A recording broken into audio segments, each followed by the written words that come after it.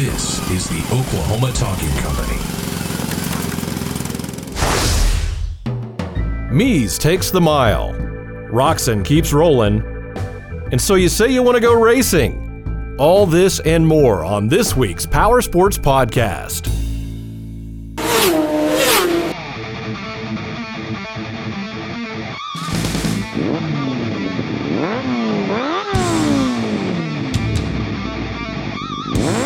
Hi, everybody, and welcome to the Powersports Podcast. I'm your host, Jason Baffrey, joined in studio by Eric Colvin of Colvin Motorcycle Company, and we are coming off of a huge weekend in racing at our home base of Oklahoma City, but all around the world there was some great racing. And Eric, I know you've stayed busy all weekend long.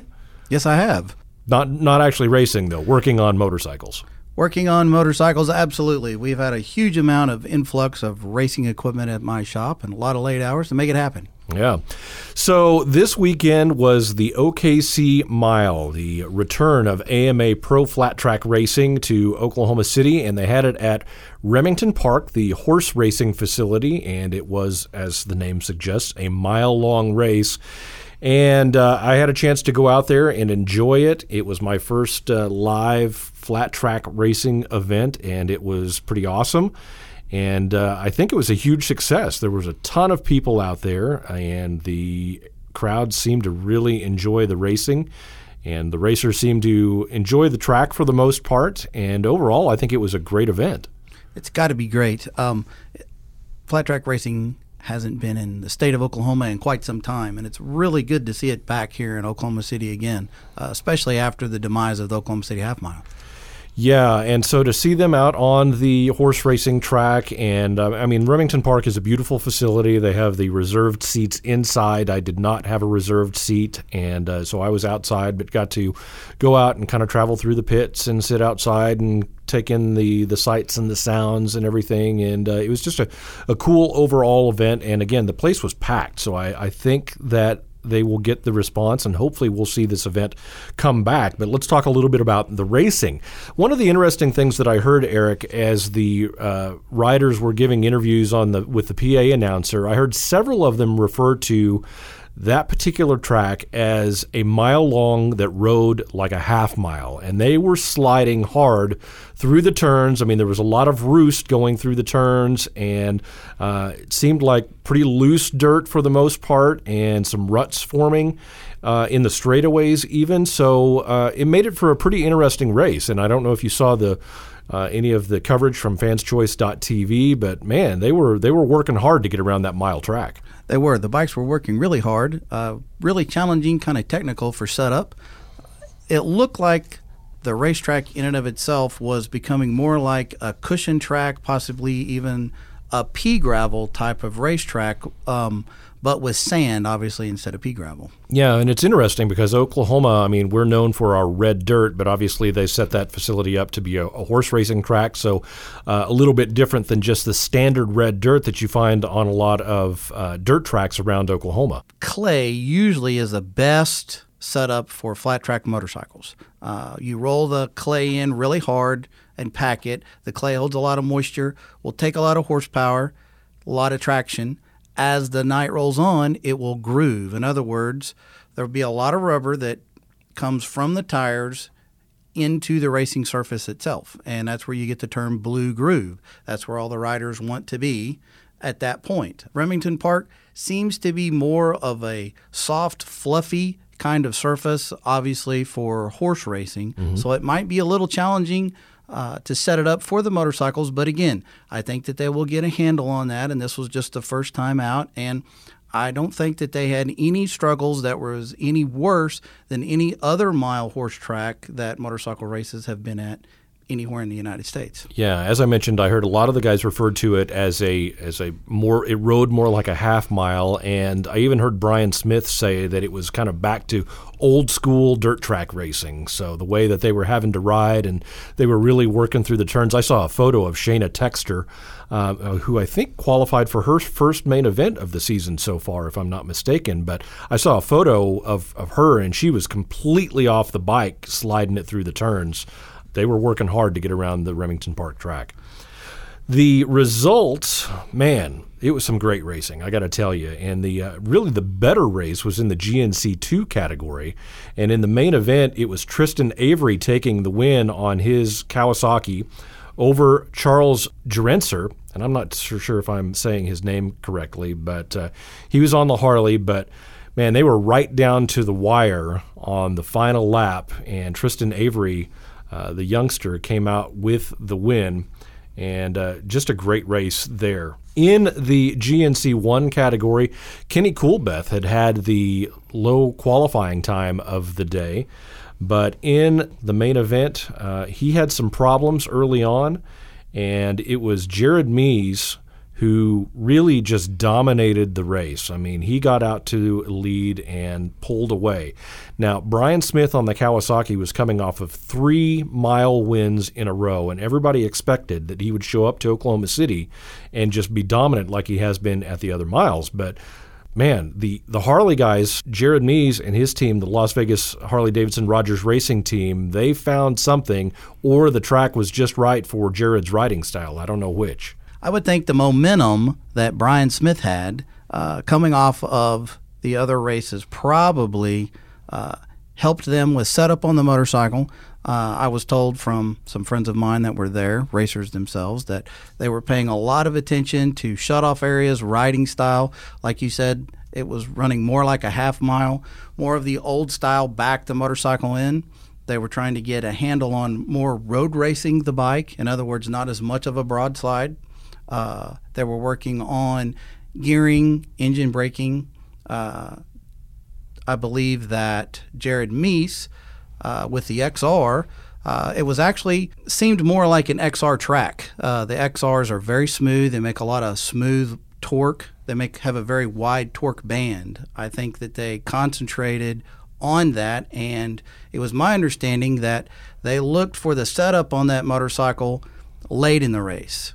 Very long race. Yeah. And they were looking for the racetrack to come to them at the end. But with the restart, though, I'm not so sure that it may have gone the other way without the restart, though. Yeah, and it did get interesting because Jared Mees had almost a half a straightaway lead over Brian Smith. And then Sammy Halbert lost his bike in the turn and was trying to pick it up but couldn't get to it. Fortunately, he was not injured and the bike was okay, but he just couldn't get to it to pick it up. So they put out the red flag and they went for a restart. So everybody started fresh on a staggered restart, but Smith was right on Jared Mees' back fender. And on that first lap, Brian Smith got out to the lead with 5 laps to go, and it was really a shootout. But they fought together, handlebar to handlebar for a good lap or two, and then Mees pulled away again and was able to get his first mile win of the season. And it was a really great race.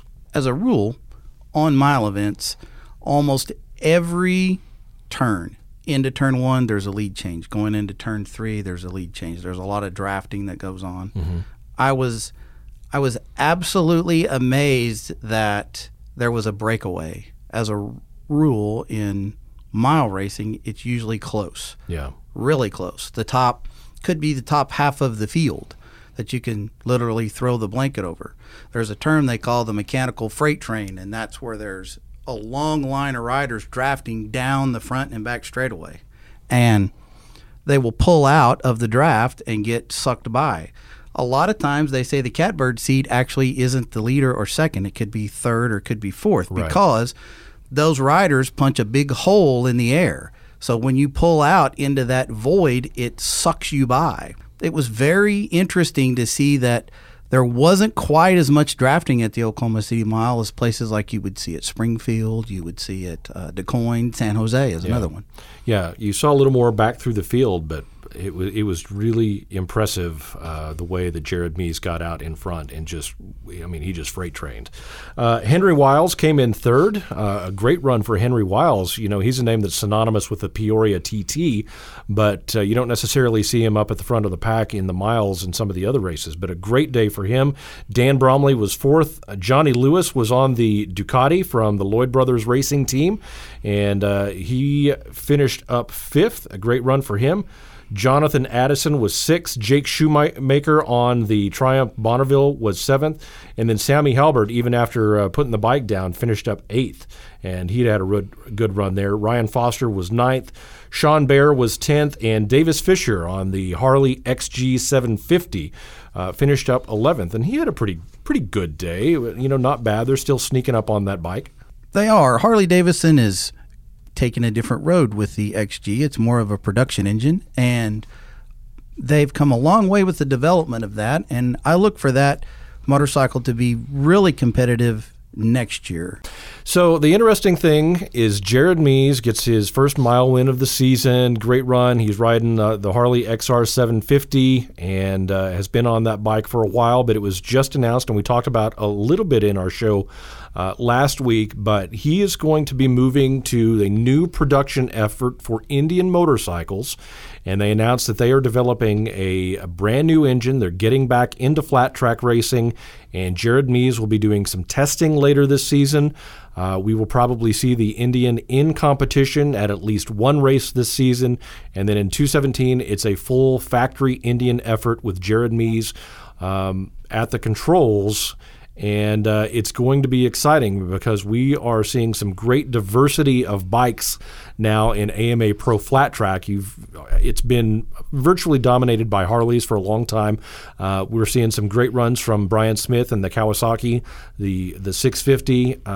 Ducati's involved with the Scrambler and the Triumph Bonneville of Jake Shoemaker, and we're seeing a few other bikes now. But to have a full factory effort from Indian and Indian versus Harley, just like back in the early days of flat track racing, it's going to be so cool. But let's talk a little bit about the engine development itself. Indian announced that this is not going to be a production motor. This is a 750 engine that they are developing specifically for flat track racing. They are. They've started from scratch. It's a specific set of cases for flat track racing. It's a transmission ratio just for flat track racing. This is a ground up effort by Indian, and I like it. I have to be honest. I believe that diversity in any sport makes the sport strong, and it makes the sport healthy. And we haven't had that kind of diversity in flat track racing in I don't know how many decades now.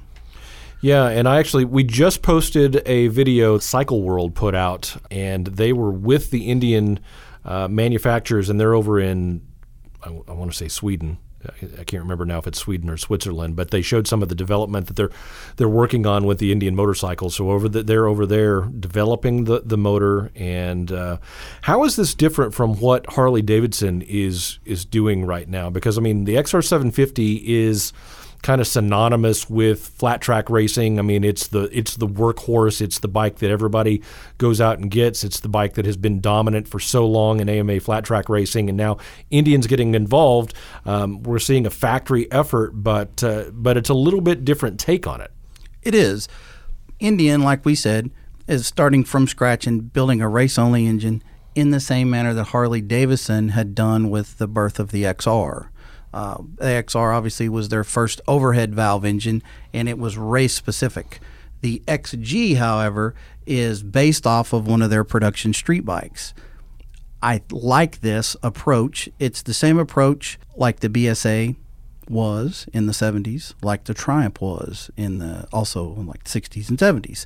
Yamaha was another one, the XS 650 that was made into a 750 also. So Harley Davidson is taking their production engine just like a lot of the other manufacturers used to, and they're making a lot of modifications, bringing the horsepower up. They're developing a chassis for it, which is totally backward from how Harley Davidson has ever approached flat track racing before. Now, Indian, which this is going to be great.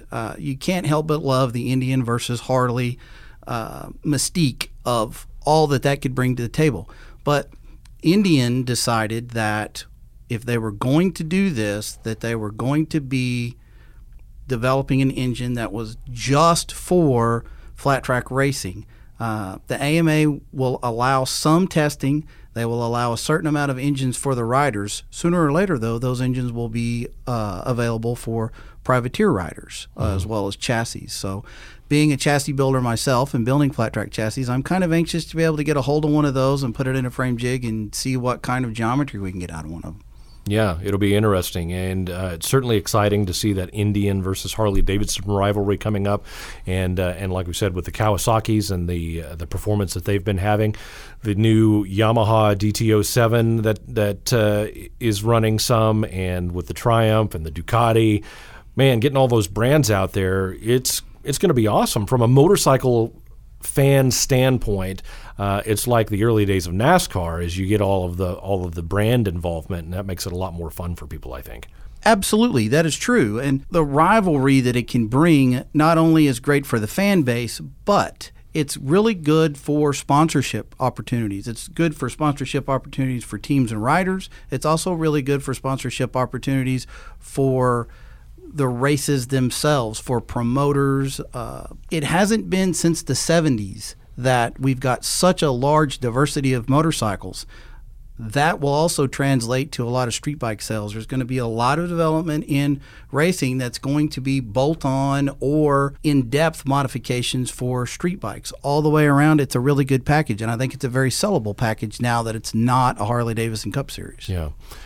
So let's say that you've been out to the AMA flat track event, the OKC Mile. It's your first time out there. You've got a motorcycle. You're interested. Man, you want to go racing. Where can you go racing? Is there a place to go racing around here? What can somebody who just wants to get involved? I mean, you're obviously not going to go out and be riding with Jared Mees and Brian Smith, but there are some other options available out there now. There are huge options. One of the options, if you haven't checked it out, do so. Roland Sands has the Hooligan Series. If you're not familiar with that is a really neat opportunity for amateur riders or new riders that want to have something very basic to go try flat track racing.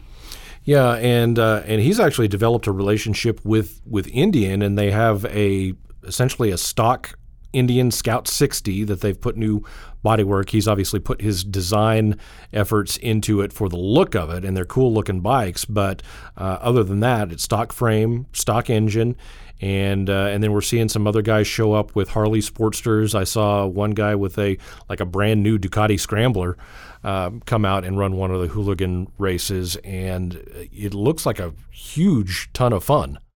It is a huge amount of fun, and it's very easy to do. The only stipulations of the class, it needs to be 750 or bigger, and you need to put flat track tires on it. You need to take the lights off of it. My understanding is you can change the bars if you want. You can change the exhaust system if you want. You can change the intake if you would like. There's a lot of neat little tweaks and twists. For the most part, they're production street bikes with just flat track tires on them, and everybody lines up and has a go, and it seems like a lot of fun for the guys that participate. It's growing bigger. It's actually, from the first time that they run it, it was a little on the lean side, but guys are buying, like you said, they're buying Triumphs, they're buying Ducatis, they're finding old Evo Sportsters, turning the Evo Sportsters into essentially what the old Sportster Performance Series motorcycle was, putting a number plate on it, signing up, and having a lot of fun. Yeah. So this is a little more than just showing up on the bike that you ride every day and getting out on the track. There is a little work involved in getting the bike ready and some rules, if you will, but it's got to be stock. As Eric mentioned, you've got to take the lights and all that stuff off. So you don't just ride up and go, okay, here I am, I'm ready to go with your street tires on. You don't want to do that. But it is a great effort if you want to get a second bike and find an old Harley Sportster or a new Indian Scout 60 and get out and have some fun. Now, the Hooligans are racing mainly on the West Coast. They've done 2 races in Texas. I think they were doing something around Indianapolis, if I'm not mistaken, and some other areas. They've developed a series, and they're doing those in conjunction with other major events. They've ridden, they were actually at Daytona with the opener for the AMA Flat Track Series, and that was a really cool event for them. But what about, if we're from Oklahoma, we're now AMA flat track fans, and we want to go racing. What about series around the area here? Vintage Dirt Track Racing Association has got to be one of the best choices. There's also the Great Plains in Kansas, but VDTRA has a specific class that's called Vintage Production Limited. In this class, it basically is a vintage version of the Hooligan Series. You can check us out online with VDTRA for all of the class rules. Basically, you need to come up with a 1981 or older 4-stroke air-cooled twin-cylinder motorcycle, okay? You can change the bodywork if you would like, handlebars if you would like. You can change the exhaust system. There are a few carburetor rules where you can change from the stock carburetor. You can run whatever ignition that you want. You run a WM3 type of wheel. Now, you can run the stock wheels and run some kind of aggressive tire, or you can convert them to a 19-inch flat track tire. In essence, it's just a vintage version of the Hooligan Series. And again, it is truly build it in your garage, have fun with this class. It's a trophy class. It's all about diversity. It's all about fun. You can ride a huge amount in Texas. They're allowing this class and a lot of other events throughout the United States that the VDTRA is blending with, not only in starting in 2015, but now in 2016, and for 2017, it's even bigger. That's great.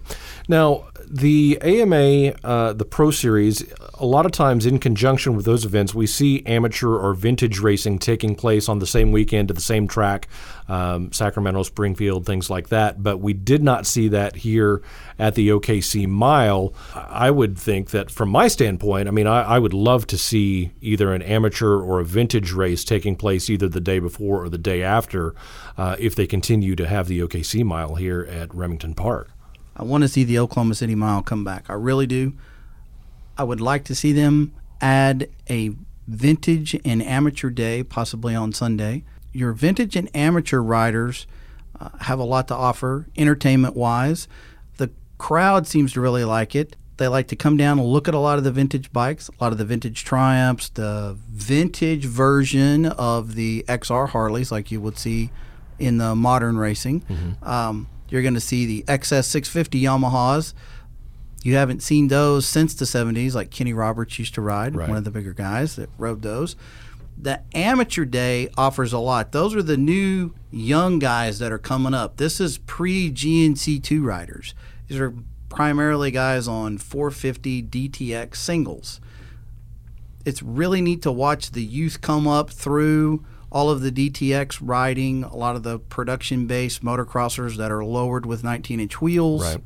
And see the transition from their true grassroots amateur days into GNC2 and into GNC1. Vintage riding is huge. Vintage racing, regardless of whether it's flat track, motocross, road racing, doesn't matter. Vintage racing is really big. It's got a lot of corporate backing now. It has become a huge corporate, like testosterone, poke your chest out deal like modern racing, which is surprising to me.